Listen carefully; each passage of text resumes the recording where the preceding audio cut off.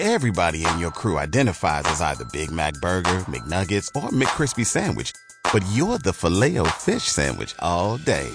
That crispy fish, that savory tartar sauce, that melty cheese, that pillowy bun.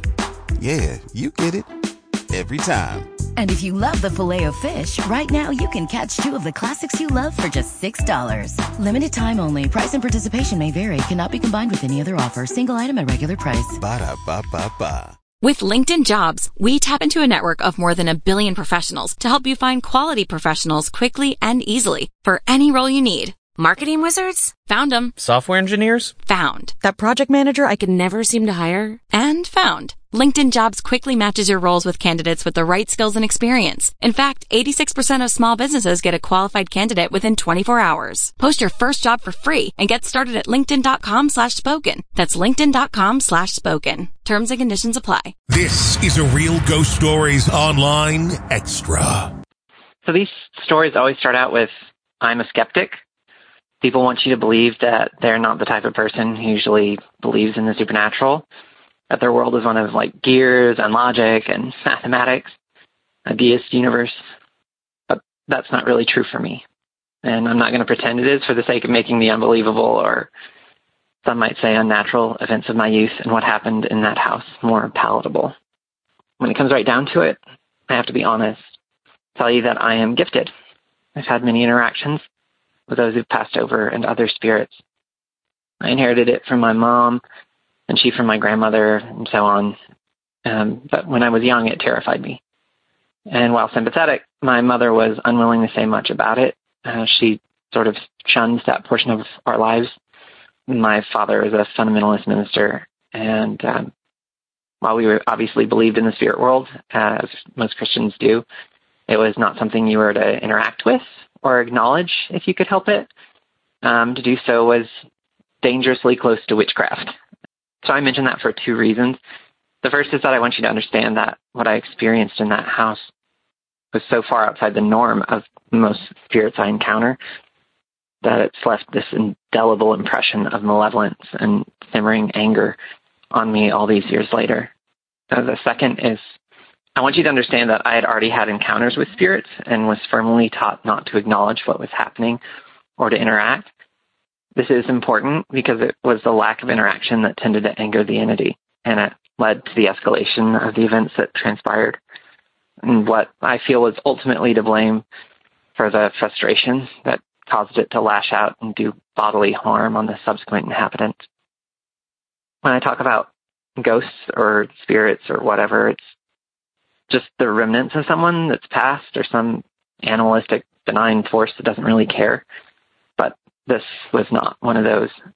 So I guess I'm putting this off because it isn't my favorite thing to relive, but it makes it more real somehow to tell the story.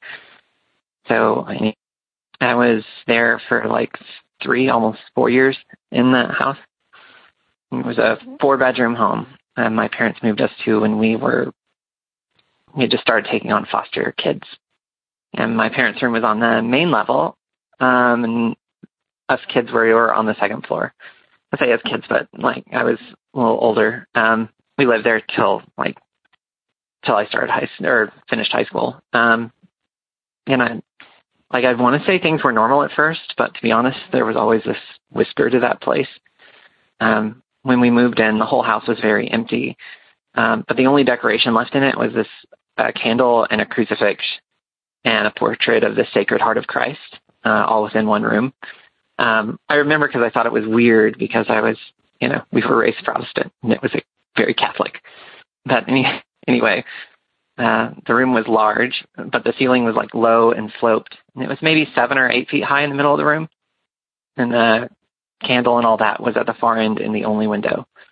The door to the room was directly off the bathroom, but it was small. It was only about 5 feet tall. There was a stair down. So it all combined to be just a little claustrophobic in there. Even though area-wise it was the second biggest room in the house, but this was the room that it lived in. I can't say why I know, except that you could feel it in there. I would get up to go to the bathroom at night, and I would feel it behind the door. We lived in Upper Michigan, and my dad was insistent about the need for us to circulate the air in there during the winter. And the door wouldn't stay open. So he took the door off in the winter. And there were so many nights I would go to the bathroom after waiting as long as I could stand, sitting there on the cold porcelain with this like wide open darkness just next to me. And I would just sit there and try and be as fast as I could and just listen, listening for it. Because I listened there in the dark, you could hear it pace. Yeah, it wanted to be noticed.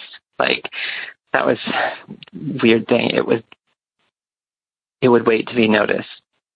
When we first moved in, it was just like subtle things, whispered voices when you were the only one in the house, footsteps in the darkness, this like insistent hand between your shoulders as you walk down the stairs.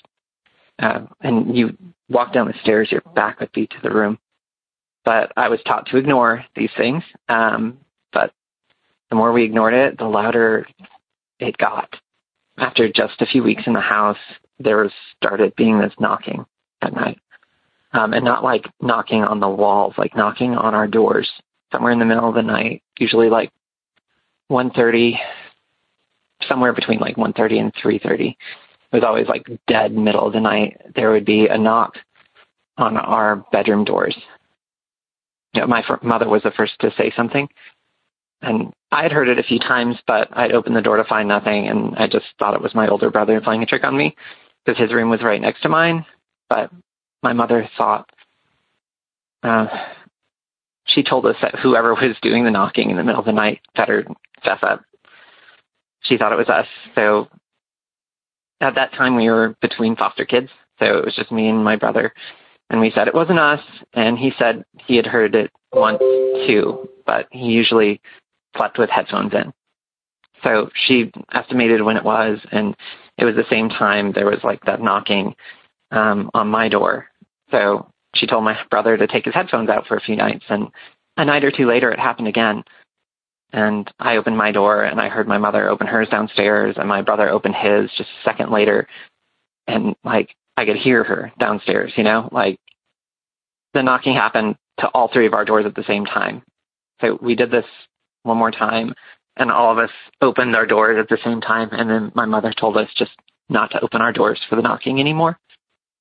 If we heard a knock, we were just supposed to ask who was there. And if no one answered, we were supposed to ignore it. And we did. I mean, it didn't stop. There were like 3 clear knocks in the middle of the night, just like, and like, it ranged from maybe once or twice a week to once or twice a month. It was frequent enough though that when we had foster kids, they asked, and we had to tell any foster kids we took in not to open their doors at night. We just told them to just go back to sleep. And like, I realize now how absurd that is. Like, it's kind of crazy, but it became background noise. And it was just a peculiarity we weren't supposed to talk about. So we didn't. I started sleeping with headphones on like my brother, and we stopped answering the knocking. But that's when the voices started after the knocking, and it would mimic people. It would, like, I noticed it more than most. We lived there until, like I said, until I graduated high school, and we took in young foster kids. So my parents, we weren't wealthy, so my parents both worked, and I spent a good bit of my time watching the younger kids. And anyone who's like a parent or watches young kids will tell you get used to listening. Quiet kids often mean bad news. So I was frequently the only one in the house with the kids. But it liked to mimic. It would usually mimic my mom, or at least to me. But sometimes it would mimic the foster kids too. Like, I would hear my name from downstairs or upstairs or the next room, and then I would realize my mother wasn't around. Like, she was at work. I remember once I heard her yell from downstairs, like just after, it was like, it gets dark early up there, up in Michigan. So, I mean, it wasn't too late. It was maybe like 6, but it was after nightfall. And it was just me and Trey, one of our foster kids, in the house. I came out of my room, and he opened his bedroom door. I knew our mother wasn't home, but I heard the yell again. It was her calling my name, but I just felt really weird about it. So I called her cell phone, and she picked up. she was still at work. So she was mad at me for calling her since it wasn't an emergency, but I was freaked out. And I just told Trey to go back to playing in his room. But that night I told my mom what happened when she got home. And she told me it had been happening to her as well. So like a month earlier, my brother and I had walked into the house from the side door, and my mother jumped up and screamed. She wouldn't say why at the time. She just said she was startled. But when I told her about what happened, she told me that the reason was she had just been talking to my brother and I from the bottom of the stairs, just like a minute earlier. She knew we were in our rooms because she had had a conversation with us, except we hadn't been home all day. So this started happening more and more till it was just a given, and we didn't discuss it. And it was just normal. Just sometimes you would hear people who weren't home or things that weren't there. Once I was making dinner in the kitchen, and the window above our sink looked out over the backyard, and I heard Trey upstairs. And so I yelled up to him about dinner, and he answered he was coming, and like he went back to playing in his room, and he was like yelling at his video games. But I walked back to the kitchen, and I looked out the window, and he was outside in the backyard on the trampoline. But I could still hear him upstairs. He was talking. I was watching him through the window, but I was listening to his voice coming from his room. So, but we just ignored it and pray, and that's what we were told to do, and it didn't work. If you want access to more Real Ghost Stories, become a premium subscriber to Real Ghost Stories Online. Sign up now through Apple Podcasts and try it for 3 days free. Not on Apple? Go to patreon.com/realghoststories or ghostpodcast.com.